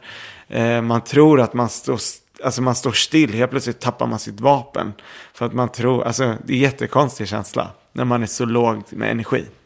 Men du lyckades alltså somna och gå samtidigt? Ja. Så det var ju liksom så här, man går. Så helt plötsligt så stannar gruppen upp. Så att vaknar man genom att man gick in i ryggen på någon annan. Men det har inte hänt mer nu. Du, men hur är det då? Får du göra så här repmånad och grejer? Nej, jag är klar med den där. Ja, men... Jag har ju gått typ 10 år nu, så nu fick jag ju det här brevet. Att du är inte lämplig längre. Aha, okej. Så det är väldigt skönt. Ja. Men du, vad minns du av Libanon? Men det jag minns från Libanon är ju familj. Alltså släkten. Mycket liksom, men på något sätt ett helt annat liv ändå. Så här, i alla fall mina föräldrar var väldigt mycket mer liksom outgoing. De gillade att hitta på saker. Vi var väldigt mycket på beachen, ute och åt, fester. Alltså de hade ju ett sånt liv där nere som de kanske inte har idag här hemma i Sverige. Men sen så alltså 6 år, jag kan inte säga att jag kommer ihåg jättemycket. Men det är klart att jag har så här bilder och stunder liksom när min mamma badade mig. Och så helt plötsligt så började det liksom smälla utanför. Det är ju bara så här handduken runt. Och så sprang hon ner för trappen, ner i källaren. Och där samlas ju liksom grannskapet liksom med barn. Och då sitter man ju där i, man vet ju inte, det kan pågå i 1 dygn, 2 dygn, 3. Man har ingen aning. Jag satt där liksom med en handduk runt omkring mig. Och det finns bara så här tända stearinljus där nere. Ingen belysning, ingenting. Sitter man där och väntar, så är det lugnt. Då går man upp, kanske handlar saker. Man åt liksom, det var inte så att man kunde laga jättemycket mat. Man gjorde mycket så här mackor. Och... Vad är ni för familj? Är du liksom medelklass? Ja, alltså vi var liksom... Men min mamma hon jobbade aldrig i Libanon. Utan det var ju min pappa. Och där, jag menar, han drev så här en livsmedelsbutik. Och han hade liksom en målarfirma. Alltså det är lite på det sättet man jobbade. Man gjorde lite allt möjligt. Men alltså min mamma, hon har liksom aldrig jobbat. Och vi bodde ju bra och fint. Vi var liksom ingen överklass, medelklass liksom. Men ändå ett bra liv. I Beirut? Ja, i Beirut. Okay. Men sen så tror jag också så att just att men vi var liksom kusinerna med varandra och jag hade familj och släkt där. Och ibland kan jag tänka så här, undrar hur mitt liv hade varit om jag hade bott kvar. Hade man varit den man är? Hade man gjort samma sak som man gör idag? Hade du gjort United States of Cakes? Nej, jag tror inte det. Förmodligen inte, va? Vad tror du att du hade jobbat med då? Jag vet faktiskt inte. Det är så svårt. Jag tror så här också att man formas ju mycket efter sin miljö. Tror jag. Liksom. Även när det gäller yrkesval eller vad man väljer att vilja göra. Ja, det är klart. Ja, men jag hade nog säkert... jag kanske jobbar med någon byggfirma. Eller, nej, det tror jag inte. Men så här pluggat typ och blivit någon ingenjör eller advokat. Min pappa tyckte sånt där var jätteviktigt när vi kom till Sverige. Det blev inte så med det. Han var så besviken. Vad gör dina syskon? Min storebror driver en juicebar i Örebro. Och sen min mellanbror, han har liksom så här en liten tid där han inte vet vad han vill göra just nu. Okej. Alla bor i Örebro. På vilket sätt har det präglat dig att du är småsyskon? Men jag tror nog så att bara generellt liksom att vi kom hit och jag har någonstans fått sett mina föräldrar kämpa och slita liksom. Jag menar, att komma till ett helt främmande land, det är en stor grej att göra. Speciellt när du inte ens kan språket. Idag kan vi säga, men vi kan engelska eller vi har lite koll på så Europa eller... Men jag menar, komma från Libanon till Sverige, det är ju verkligen en kontrast. Även om vi blev mottagna med så här öppna armar och det var väldigt så här, folk var vänliga och så. Men det blir ändå så här, ändra om lite livsstandarden för mina föräldrar i alla fall. Från att ha varit så som kanske en vanlig svensk familj är idag. Liksom. Man går ut och äter, man reser lite till att ha blivit mer bara så här, fokusera på dagen, veckan, månaden och året. Liksom. Sen har väl det präglat mig liksom, att jag vill någonstans uppnå framgång för det de har offrat för mig. Sen så vill inte jag heller så här, jag vill inte bära det på mina axlar.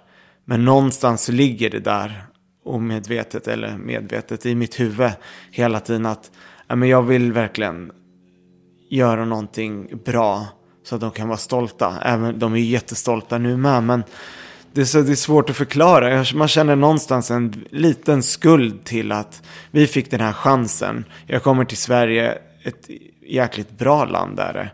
Och jag menar, här har verkligen alla möjligheter att kunna göra någonting. Jag menar, vi har ändå friskola och vård, tandvård. Så det är ju inte mycket saker egentligen som kan hindra en. Som det kanske är nere i Mellanöstern. Så då känner man väl så här, jag vill göra liksom någonting. Sen så var det inte att bli bagare och konditor, det var inte så där min pappas största dröm. Kommer du hela vägen till Sverige? För det blir, han ville liksom att man ska... sen är det ju så här, man får inte glömma, för dem är ju så här, att ha en diplom, liksom en universitetsutbildning, det är så stort. Och det tror jag mycket så här, i Mellanösternländer. Att alla är ingenjörer eller advokater, tandläkare. Ja, just det. Alla iranier är tandläkare. Ja. Ja, men det är liksom en så här kulturgrej. Det anses vara liksom så här. Men idag tror jag... Förlåt, vad gör jag rasistisk nu? Nej, men det är många tandläkare är iranier. Jag tror Shimon Yavarani var det som var här och sa det i något sammanhang. Nej, men det är så. Men och jag tror det är så här, vissa yrken är förknippade med en viss kultur. Men sen för mig har det varit så här, jag tror så här, ska jag bli framgångsrik i någonting så måste jag tycka det är jävligt roligt. Och då var det nog den här med bakningen jag fastnade för. Men sen det är klart att det har inte varit så här en rak väg till det. Men jag kom en tid bara, men är det här jag vill hålla på med? Men nu idag så har man ändå så här, man ser möjligheten av ett yrke. Hur du kan skapa det. Alltså du kan ju ändå någonstans vägleda dig själv. Och idag kan det bli jag tror framgång idag är att ha en passion. En passion för det du gör. Sen spelar det ingen roll om jag har gått på universitetet eller inte. Men när tvivlade du då? Nej, men det var nog efter att jag hade tävlat SM för unga bagare 2005 och EM. Då det hade varit väldigt mycket. Och så var man liksom så här, en ung talang. Alla hade värsta förväntningarna. Och man liksom... Och då kände jag så här, är det här liksom, ska jag gå upp 4 varje morgon och stå där och harva liksom? Jag blev ju liksom osocial som människa för att jag var ju tvungen att gå och lägga mig för att orka med jobbet. Så att där kände jag riktigt så här, att jobba så passade inte mig. Och därför tycker jag idag som det här att så här, hittat en kombination av att träffa människor, utmaningar, med göra böcker, tv och sen nu titta liksom på så här, kanske öppna eget. Men nu när du då öppnar eget, det är inte du som sätter degarna 4 på morgonen då eller? Nej, även om jag kommer vara där rätt mycket liksom, och det blir ju så när man driver eget företag, men jag tror så här, att jobba för sig själv också är en helt annan femma. Sen så var man så, jag var ung, alltså när man är så här, vad är man, 23, 22 kanske, det är så här att okej, har jag valt det här ska jag göra tills jag är liksom gammal. Det blir någonstans en reflektion. Och då tog jag bara ett sabbatsår och så åkte jag till Sydney. Fast jag var bara där ett halvår. Tanken var att jag skulle åka och jobba. Men så gjorde jag inte det. Utan jag bara gled runt. Rökte gräs och... Exakt. Bara njöt av livet. Var på Bondi Beach. Jag skulle vilja fråga en grej bara om din liksom bakgrund också. När du kom till Sverige, alltså, kan man säga att var du på något slags trauma då? För du berättar om den här scenen med liksom, handduken och källan. Och... Ja, nej men jag har väl inte lidit av det så pass mycket. Men det är klart att man har ju minnen och alltså jag har ju mer en verklighetsbild av det mer än många andra. Eftersom man har själv varit i det. Men när vi kom till Sverige, alltså vi flydde ju inte på samma sätt som idag liksom. Vi åkte över till Cypern och sen så från Cypern så väntade vi på att egentligen papper och sånt där skulle bli. Så att, och det var väl inte samma liksom flyktingvåg på samma sätt. Sen bodde mina släktingar redan i Örebro. Men sen så tror jag liksom så att alltså det går inte att jämföra dagens tid mot då liksom. Vi hade ju tur liksom på ett sätt att komma till ett område som det bodde både svenskar och invandrare i. Liksom att man kommer in i samhället mycket fortare när man får integreras med människor som bor i det här landet. Äta liksom, första gången jag kommer jag ihåg köttbullar med lingon. Det var jättekonstigt. Men det är ju sådana grejer som gör att man börjar förstå sig på varandras kulturer. Och jag tror både som invandrare och som landsman, svensk, så bör man måste ju någonstans man måste vara nyfiken på varandra. Och en nyfikenhet kommer ju skapa en viss förståelse. Och det tror jag också blir harmoniskt i slutändan. Jag tror att man är rädd för att lära känna nya kulturer och tycker bara allt är jättekonstigt, så blir också livet väldigt tråkigt. Jag menar, svenskar när vi är utomlands, då älskar ju vi kultur. Och vi är ju lika patriotiska när vi är, jag menar det är bara att titta, är det i Mallis, Mallorca. Men det går ju att köpa Kalles kaviar och det är svenska områden och svensk skola. Så att det är ju inte konstigt det här med att människor grupperar sig. Men jag tycker ändå någonstans så är det så att man måste respektera varandras kulturer. Och det gäller inte bara liksom svenskar, det gäller även invandrare som kommer till Sverige. Man kan inte säga svenskarnas kultur, det är alla skitkultur, våran är det. Alltså, vi är olika människor, vi lever liksom, vi har levt i olika världar. Vi försöker få ihop liksom det till en plats. Har du varit, du sa att du har inte varit där så mycket, men du har varit tillbaka i... Ja, jag var där för 4 år sedan, men jag ska åka tillbaka nu i sommar. Okej. Så det ska bli väldigt roligt. Hur är läget där nu då? Ja, det är väl som det alltid har varit. Men sen så, det är klart att med 1 miljon flyktingar från Syrien i ett land som har normalt sett 4 miljoner invånare och är mindre än Skåne i yta. Det är klart att det någonstans syns. Men jag vet inte, men jag är peppad på Okej sommar. Det ska bli väldigt roligt. Om inte någonting liksom sker. För du har en massa släkt kvar? Nej, ingenting, utan jag har en kompis som har ett hus där. Right. Så jag tänkte åka ner i alla fall och studera vart man kommer ifrån. Ja, det är klart. För det var lite roligt när jag var tillbaka, tänkte jag så här, undrar hur det känns så här, kommer jag smälta in? För jag har ju aldrig smält in här. Tänkte så här, men nu kommer jag ju se ut som alla, svart hår, kanske lite skägg. Men någonstans har man hör det inte hemma där heller. För man har ju blivit lite europeisk i stilen. Tajta jeans och men det blir lite konstigt. Har du liksom någon religiös bakgrund? Vi är ortodoxa. Okej. Grekortodoxa, då är man kristen. Men för mig har det så här, alltså religion för mig har inte, det är klart att jag är kristen, men jag går inte i kyrkan liksom varje söndag, och jag tycker inte det är fel att ha någon tro heller. Jag tror så här, en religion någonstans är en trygghet för många människor, att känna liksom en gemenskap eller och sen så jag har full respekt för de människorna som viger sina liv åt en religion. Jag tycker det är fantastiskt att man tror på det så pass starkt så att man, men sen så tror jag så här, religion är ju också det värsta, som det kan vara väldigt fint. För det tycker jag oftast att religion skapar krigen i världen. Och det är lite fel. För att jag tror inte det är religionen i sig som skapar, utan det är vi människor som tolkar religion. Jag tror inte liksom det står någonstans i någon bok att man ska ut och slakta människor. Det är bara liksom vi människor som är så giriga och okompetenta. Alltså, vi tänker inte. Men du, får jag fråga dig om, är det för privat om jag frågar om din utkomst? Nej. Men när kom du ut? När kom jag ut? Jag kom ut. Alltså jag har väl inte gjort så här. Hej allihopa, nu ska jag få löpet. Roy Fares kommer ut. Utan för mig har det varit så här.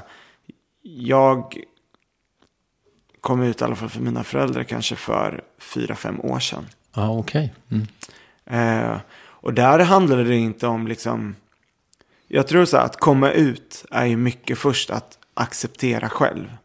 Att jobba själv med sin känsla av att jag accepterar den jag är. Och den dagen man accepterar sig själv, då är det mycket lättare att få andra människor att acceptera sig. Men sen så tycker jag så här att jag har aldrig heller sett det som en stor grej så här, att komma ut. För att jag är den jag är, och jag har alltid varit den jag är. Och jag lever inte mitt liv mer annorlunda. Eller vad jag tycker om påverkar inte heller min yrkesroll liksom. Och sen så är det lite så också att varför måste man hela tiden göra en big deal utav det? Varför ska jag så här, komma ut och sätta mig i ett fack? Du kommer ju inte ut som straight liksom. Ja, det har jag väl gjort på sätt och vis. Men... Jo, fast du är inte liksom, du har inte gjort en jättestor grej av det. Jag bokade inte Skavlan för att berätta liksom. Nej. Och då kan jag tycka så här, ska man någonstans få det här att bli normen, så måste man ju också liksom så här, alltså tona ner det liksom. Det är en vardag. Punkt. Det här är den jag är. Punkt. Och jag liksom egentligen så här, det är ju också en jättekonstig fråga att gå och fråga så här, är du gay? Är du straight? Är du lesbisk? Jag menar jag vet inte. Jag tycker inte det för mig inte det är relevant så sett. Sen tycker jag det är fantastiskt också. Det finns ju fördelar med människor som outar sig genom att det kan stödja andra människor. Och liksom att komma ut och att man får förebilder. Men jag tror för mig i alla fall så har det varit viktigt för mig att mina vänner vet, min familj. Sen har jag inget behov av att liksom göra ett större inlägg om det. Nej, okej. Punkt. Nej, men fast jag är ändå lite nyfiken liksom, i ljuset av din bakgrund. Alltså hur ser det ut i Libanon för homosexuella? Finns det finns en acceptans? Är det... Nej, men det är klart att det finns ju en acceptans till en viss mån. Sen har inte jag varit där så mycket så jag är svårt att svara på det. Men det är klart att för mina föräldrar blev det en kulturkrock. Och kulturkrocken är ju egentligen, det handlar inte om att åh nej, varför blev du så här? Jag tror så här, det är egentligen vilka föräldrar som helst. Det är en besvikelse. Och det låter ju hemskt att säga en besvikelse, men vad jag menar med det är så att alla människor har ju byggt upp ett drömscenarium. I alla fall föräldrar. Du även också för ditt barn. Hur du gärna skulle vilja se ditt barn leva sitt liv. Eller, alltså lite sådär. Och sen när någonting kanske inte blir så. Då blir ju det liksom en förändring. Och en förändring är ju det som är liksom oftast rör till i människors huvud. Jaha, hur ska vi anpassa oss nu? Jaha, vad ska den tycka? Och nej, hur kommer det här gå? Alltså det är ju de här frågorna. Men när de frågorna liksom besvaras så blir det rätt så lugnt. Och det var väl de frågorna egentligen för mina föräldrar. Men idag så är det så här, jag menar, ja, mamma kanske kommer få barnbarn. Men hon kanske inte kommer få det heller. Men är det viktigaste? För mig är det så här, att bygga en familj handlar inte om heller bara avla fram barn liksom. Jag tror så här, att leva här och nu med de människorna jag har runt omkring mig. Att vi har roligt, familjen, att vi fortfarande känner kärlek till varandra, att vi kan skratta, att vi kan umgås. Och inte hela tiden tänka så här på, åh gud, vi måste tänka 10 år framåt hela tiden. Liksom lev här och nu. Men du har ju fan 2 syskon också som kan dra sitt... Exakt. Ja, så jag säger till dem, ligg hårt. Nej, men nu har vi ju min brorson och okay. Så det har lugnat sig lite. Ja, men skönt. Ja. Men du sa så här att det är lättare att få andra att acceptera det när man själv har gjort det. Var det en kamp för dig att göra det? Det är klart att jag också hade drömmar och visioner liksom så här.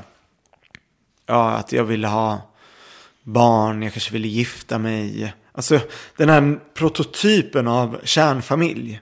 Jag menar, det är ju någonting vi printas in med dagligen. Stereotypen. Ja, stereotypen liksom. Idag var kärnfamiljen annorlunda, men stereotypen liksom man, kvinna, barn. Och jag menar, speciellt för mig som kommer från Mellanöstern så är det varit liksom, det är ju den miljön jag växt upp i. Men sen så någonstans kände jag också så att men det var liksom att fightas hela tiden med att så okej, acceptera, jag är den jag är. Nej, det är ingen fas. Att hela tiden, sen är man ju ung liksom och man är osäker, hur ska folk tackla det? Men någonstans så kommer man också till en punkt där jag bara känner så här, nej men vet ni vad, jag skiter i allt och alla. Det här är mitt liv, jag väljer hur jag vill leva det. Vill ni vara delaktiga i det så är ni mer än välkomna. Vill ni inte så... Men förlorade du någon på vägen då? Nej. Jag kan säga att jag har bara vunnit på det. Och för mig är det så att jag diggar verkligen mina föräldrar så stenhårt. Att komma från Mellanöstern och till ett nytt land, ny kultur. Deras son blir gay. Och att acceptera det och någonstans också så här, hitta en glädje i det. Det för mig är liksom personutveckling. Fan vad fint. Ja, men det är lite fint. Men sen så nu är det som vanligt. Alltså det är inte så att vi går hela tiden i så här och ler. Bara, det är liksom, det är mina föräldrar. Det är klart att jag tycker de är jobbiga ibland. Men alltså det är ändå i grund och botten så är det så här. Min mamma och pappa vet vem jag är. De känner mig till 100%. Och jag behöver inte leva i en lugn längre. Och jag behöver inte heller, alltså jag lever egentligen inte mitt liv mer annorlunda. Men testade du med tjejer och så? Ja, men jag har ju haft flickvänner och så det, och jag har sprungit på dem nu efterhand och jag har sagt det inte på grund av er. Nej, men det måste ju bli jättekonstigt. Jag har varit ihop med mig och sen... Men alltså det... Jag menar, vissa känner ju så här redan när de är barn. Ja, men jag är den jag är. Men för mig har det varit så här en osäkerhet också liksom så här. Men nu är det som det är. Bara köra. Härligt, grattis. Tack. En annan sak som du också får prata om, det är ju att du har så här kända kusiner. Att ni är en liten Fares-klan från Örebro som tar över världen. Så är det den libanesiska familjen Skarsgård. Ja, lite så. Ja. Men liksom, hur kommer det sig då, tror du, att ni är flera liksom...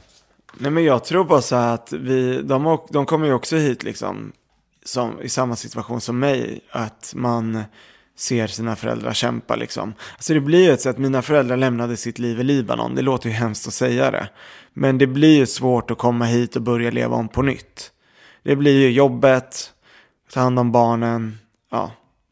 Och det är ju jättetråkigt och därför, så är det. Och jag tror så här, man kan inte förvänta sig så mycket mer när man kommer till ett främmande land. Och det tror jag nog Yusuf Fares också har känt, liksom att någonstans vill man skapa någonting. Och sen vet jag att det blivit något kreativt utav det. Jag menar Yusuf, han är ju också ingen pluggmänniska. Eller Fares heller. Yusuf gick inte ens ut regissörsskolan eller vad den hette, som är en fin skola liksom. Men jag tror återigen, har man en passion för någonting så går det bra. Och vi har väl haft föräldrar som vill att vi ska göra någonting annat. Och då blir det ju så att man vill motbevisa. Och då blir det att man jobbar lite hårdare för det. Så nu, de kommer ju aldrig erkänna att de hade fel ändå. Men det är ju liksom också sån här mansstoltheten från Mellanöstern. Men är det era fäder som är... Exakt, deras pappa är min farbror. Jag fattar. Du, nu ska vi se här. Du skulle flytta till LA. Ja, exakt. Ja, men här kan man ju verkligen prata om en dröm som totalt frontalkrockar. Och det för mig, det var ju... Jag hade haft ett förhållande i USA i nästan 3 år. Och i samma veva vann jag ju SM för unga bagare. Nej, årets konditor 2010. Och det var ju då liksom det började ta fart. Jag fick bokkontrakt med Bonnier. Och så var jag på God kväll på SVT. Men någonstans så hade jag ändå ett mål. Så, men får jag mitt arbetsvisum så vill jag gärna dra och prova i USA. Och jag menar, det tycker jag alla människor ska göra om man får sitt arbetsvisum. Och jag sökte och liksom det var sjukt mycket jobb med det. Och sen så fick jag igenom det. Jag fick ett O1-visa, så Extraordinary Talent. Man tackar. Ja. Som tyvärr har gått ut nu.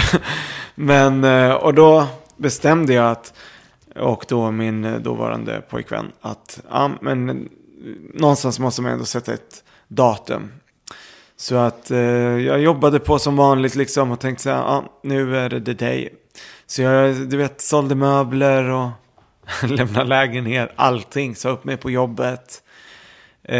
Gjorde en stor intervju i en tidning som heter Gourmet om min flytt och lalala och allt sånt där. Och det var typ så här, Expressen hade skrivit om det. Sen så flyttade jag dit och sen så en vecka senare så säger han, det funkar inte. Och för mig var det bara så här total, alltså det var verkligen panik. Är det Los Angeles nu? Ja, nu är jag i Los Angeles. Här sitter jag uppe i Hollywood Hills, helt jävla ensam, rädd. Vad händer nu? Vad ska jag göra nu? Vart ska jag bo? Vad ska jag säga? Då visste inte mina föräldrar heller. Vad ska folk säga? Men gud, den här intervjun. Jag skulle göra United States of Cakes-boken i LA. Vad ska jag säga till min redaktör? Alltså det var så mycket frågetecken som liksom bara rullar runt. Men någonstans så var det så här, jag packade ihop. Liksom, jag hade inte ens packa upp liksom typ. Åkte hem och bara mötte en kompis med mig på Arlanda och så du vet, bara suttit på den här flighten i 16 timmar. Ingen att prata med. Bara så här nästan panik. Fan, behövde bara skrika typ. Och sen så bara kom min kompis, mötte mig på Arlanda. Och det var ju liksom bara så här, jag bara totalt liksom full samman känslomässigt. Alltså. Både för att det var tråkigt att det inte funkar, men jag tror också mycket så här rädslan över Gud. Pinsamt. Ett misslyckande.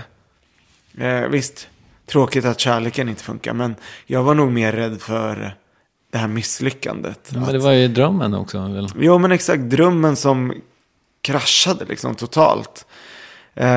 Så kom hem och min kompis körde hem och jag fick bo hos dem och det var ju så här, han behövde ju gå och jobba, så att där satt jag liksom en november i Sverige, snöblandat regn, ensam i en lägenhet i vart var jag? Vasastan, med 2 resväskor. Och jag bara, vad fan gör jag nu? Mina föräldrar visste inte ens att jag var hemma.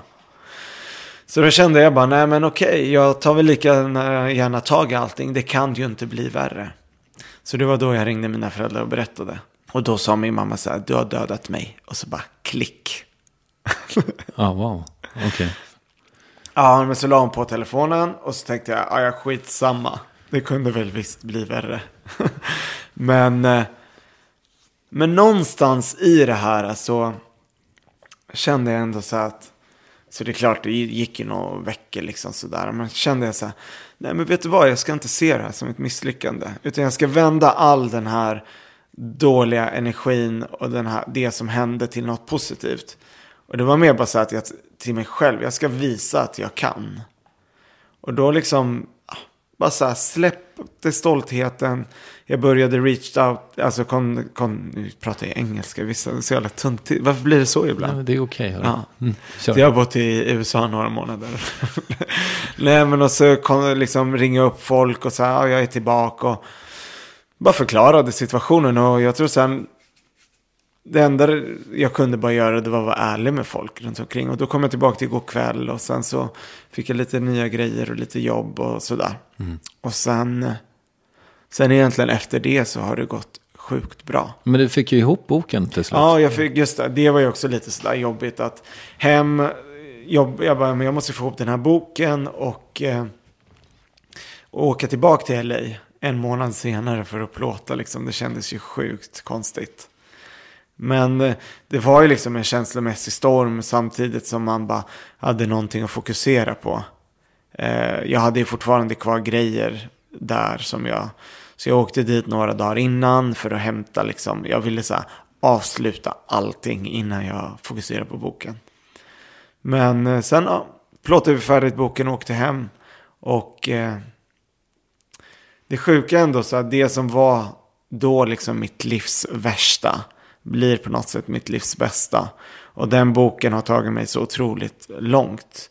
Om bara folk visste egentligen bakgrunden till den boken och hur, alltså under vilka omständigheter man har gjort den. Och sen att den går och vinner liksom världens bästa kokbok i Beijing och sen blir tv-program och kommer ut i 4 länder.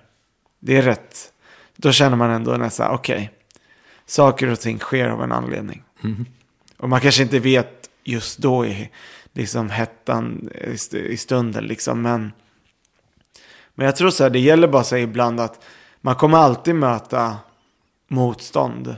Jag tror så här, idag ser inte jag att misslyckas som något jättehemskt, utan det är klart att man blir ledsen, det kan vara ett jobbigt misslyckande, men samtidigt så här, vi är ju här på jorden för att lära oss. Och jag menar, man lär sig bäst av ett misslyckande. Och det låter ju nu som om jag har gått terapi och är superbearbetad, men jag har liksom jobbat mig igenom den här och liksom bara släppte stoltheten. Och jag tror också så här, släppa stoltheten och strunta i vad folk tycker. Mm. Går med intervjun ut? Ja, den kom ju ut en vecka efter jag hade kommit hem. Okay. Mm. Så det var ju så här ja, det var ju hemskt. Jag kunde inte ens läsa intervjun. 12 sidor. Okej, jävlar. Har du läst den? Ja, nu har jag läst den. Okej. Ja. Det varade kort. Ja. Du, jag läste så här, det är flera som har eller postat det på Instagram. Det här Mahatma Gandhi-citatet, jag känner inte till det. I don't win or lose, I either win or learn. Men det är faktiskt lite så. Mm. Jag menar, det är så här, om du misslyckas med någonting. Jag tycker så här, folk som misslyckas är snarare människor som är modiga, som vågar kasta sig ut. Och det är oftast människor som misslyckas som når framgång. För att man vågar liksom utmana sig själv. Mm. Du, apropå det där då, du sa så här i kanske morgonpasset eller Lilla Al-Fadji som jag lyssnade på nu på morgonen. Att det här med att tro på sig själv, det är inte så svenskt. Kan du utveckla det?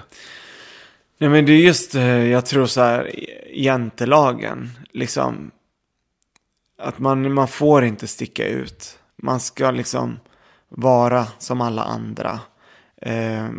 Har man drömmar och stora mål, liksom, då blir liksom folk lite så här, det kommer inte lyckas. Och jag tror bara så här, jag har alltid varit liksom så här, alla fall liksom våga sticka ut med min grej och tro på mig själv och våga. Så det är också skillnad på att skryta och vara stolt över någonting man har åstadkommit. Jag menar, vad du till exempel har byggt upp med Värvet.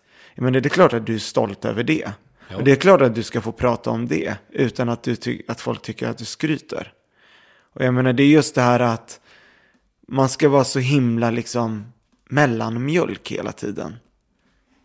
Att sitter man på en middag så får man inte prata om sig själv.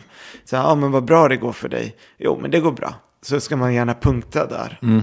Men istället för att liksom, jag känner mig, det är ett sjukt bra år. Jag har haft så himla roligt, gjort det. Varför, alltså, man är ju så glad oftast över saker man har uppnått. Så varför ska man inte få prata om det?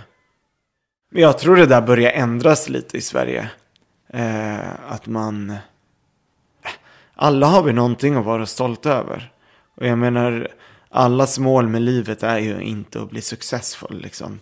Jag tror bara så att, och det är inget, ibland kan jag önska att jag var nöjd. Att jag bara säger, nej, men jag bor i en småstad, jag har mitt jobb, jag har min familj, jag äter tacos på fredag. Det låter helt fantastiskt i vissa lägen liksom. Sen är man ju den man är. Mm. När kände du dig nöjd senast då? Ja, men nu när jag gjorde den här... Men det är också en sån här grej. Jag kom till Bonnier, min bok hade blivit klar. Och så kom jag till Bonnier och sa jag vill besöka 17 städer. Ut på en signeringsturné. De bara tittade på mig liksom bara... Typ som om jag trodde att jag var någon idolfinalist liksom. Jag var nej men varför inte?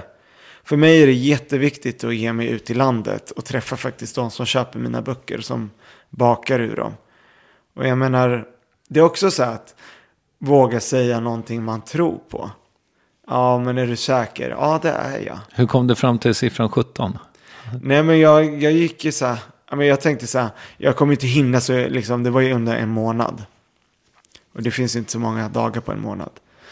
Och nu tog jag tog liksom från norr ner till, vad blir det? Söder. Ja, ofta. Mm. Jag är så dålig på det där öst-väst. Ja. Men så då liksom trappade jag mig ner och då de städerna jag ville besöka blev 17. Sen finns det massor med andra städer jag vill besöka, men det går ju liksom inte att ta allt på en gång. Mm. Men det har varit otroligt kul och alltså verkligen känt mig så sjukt smickrad varje stad jag har kommit till. Och folk har stått och köat i 1,5 timme för att få en bok signerad. Och det säger jag inte för att skryta, utan det är verkligen, det någonstans får en att känna att man, ja men där har man uppnått någonting. Och jag tar liksom inte det för givet heller, liksom alla människor som står där. Jag försöker liksom, ja men det är liksom så här, ge tid till folk som är där. Jag menar, de har gett mig tid och det sista jag kan ge dem är tid där. Mm. Vad fint, vad roligt. Mm. Du, hur är det med bagarvärlden? För jag har en känsla av att kockskrået, de är inte så jävla snälla mot varandra. Så här, är ni vänligare i konditorsvängen? Men skitsnack sker ju överallt liksom. Och så fort någon syns för mycket och hörs för mycket, det är då folk börjar prata. Men för mig är det så här, jag vet att det finns jättemycket folk i branschen som inte tycker jag borde vara där jag är. Att jag får för mycket plats i media och att jag inte är så duktig konditor som jag utger mig för att vara. Men sen för mig, det är så här, vet du vad, jag liksom, I could care less om jag ska vara ärlig. För att göra det jag har gjort, att kommit dit jag har kommit, det har inte jag liksom haft tur med. Någonstans krävs det också en skicklighet. Jag har arbetat riktigt, alltså stenhårt för att nå mina mål. Och jag tror så här, den dagen någon annan gör det, då kan man liksom säga, men jag tog chansen efter årets konditor och satte upp mina mål, både rimliga och orimliga mål, att det här och det här vill jag göra. Och att det fanns plats för mig att göra det. Sen såklart att, jag menar, att vara en konditor och stå i ett konditori är någonting helt annat än att vara en konditor och jobba med det i media. Alltså någonstans är det också så att du behöver ju någonstans en liten personlighet. Tycker det är kul. Vilja liksom baka för publik i hemmamiljö. Sen att släppa det där med att jag måste impa på branschen. Det har jag lite släppt liksom. Jag har mina vänner i branschen som tycker bra om mig. Som jag tycker om dem och som jag kan ringa. Men sen finns det alltid de där. Haters gonna hate. Ja. Okej. Men nej, jag bryr mig inte. Nej, vad skönt. För det är så här, jag tror, börjar jag bry mig, då kommer jag bli så himla hämmad. Och det är liksom mitt liv. Jag gör vad jag vill. Tycker du om det, så gör det. Gör du inte det, så är det liksom så här, nej, sluta följa mig på Instagram. Behöver inte läsa artiklar om mig. Så ska det nog bli bra. Men finns det liksom en motsättning så här? Alltså, känns det som att du för att liksom behålla din yrkesskicklighet, måste du göra dina timmar liksom på något sätt? Eller har du redan gjort dem? Nej, men det är, så, alltså, det är klart att jag är ärlig med det. Det finns ju jättemånga sjukt duktiga konditorer i landet. Många som är bättre än mig också. Och det sticker jag aldrig under stolen med. Liksom, jag är inte världens bästa konditor. Men jag försöker göra det jag gör så gott jag kan. Sen så här, återigen, liksom, att vara öppen och vilja lära sig. Det tror jag man måste vara. Och det är klart att sen finns det olika vägar man kan gå. Jag vill inte jobba på en fine dining-krog. Utan jag vill fokusera på en hemmapublik. Och då måste jag göra det så bra som möjligt. Liksom. Sen finns det ju de här som kan göra sjuka skulpturer. Och visst, det kan jag göra också om jag nu väl sätter mig in i det. Men jag har inte riktigt det intresset.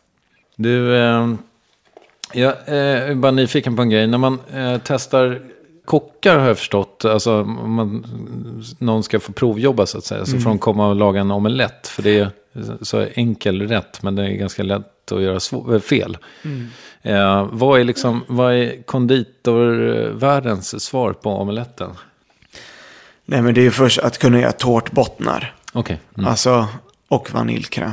All right. Det är ju så här, kan du inte göra det då är det hej. Nej, men eftersom det är vaniljkräm använder man ju jättemycket. Och det är så här basgrejer liksom. Att man ska kunna göra en härlig fluffig tårtbotten utan mjölklumpar.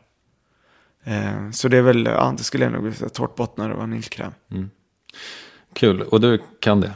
Jag är asgrym på allt. Vad härligt. Vill du rekommendera något? Att tro på sig själv och på sina drömmar och vad man vill göra. Och sluta bry sig så mycket om vad andra människor tycker. För att, lev i nuet.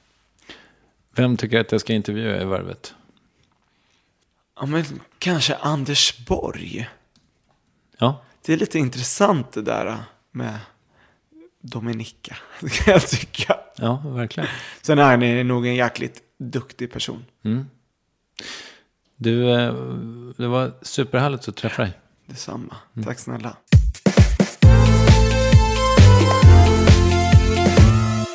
Roy Fares. Och hans senaste bok, den heter Sweet Spots of New York. Den och boken United States of Cakes, alltså världens bästa kokbok, finns i bokhandeln. Du kan säkert hitta den på nätet. På Instagram heter Roy Fares i ett ord. Nästa vecka bjuder vi på sprakande snack med den ostoppbara och superhärliga duon Rebecca och Fiona. Stort tack för att du har lyssnat. Det betyder jättemycket för mig. Nästan allt. Jag heter Kristoffer Triumf. Puss och kram. Hej då.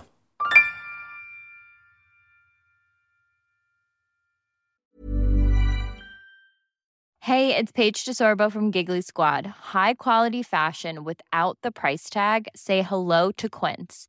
I'm snagging high-end essentials like cozy cashmere sweaters, sleek leather jackets, fine jewelry, and so much more. With Quince being 50 to 80% less than similar brands. And they partner with factories that prioritize safe, ethical, and responsible manufacturing. I love that. Luxury quality within reach. Go to quince.com/style to get free shipping and 365-day returns on your next order. Quince.com/style. When you need mealtime inspiration, it's worth shopping Kroger, where you'll find over 30,000 mouth-watering choices that excite your inner foodie. And no matter what tasty choice you make, you'll enjoy our everyday low prices, plus extra ways to save, like digital coupons worth over $600 each week. You can also save up to $1 off per gallon at the pump with fuel points. More savings and more inspiring flavors make shopping Kroger worth it every time. Kroger, fresh for everyone. Fuel restrictions apply.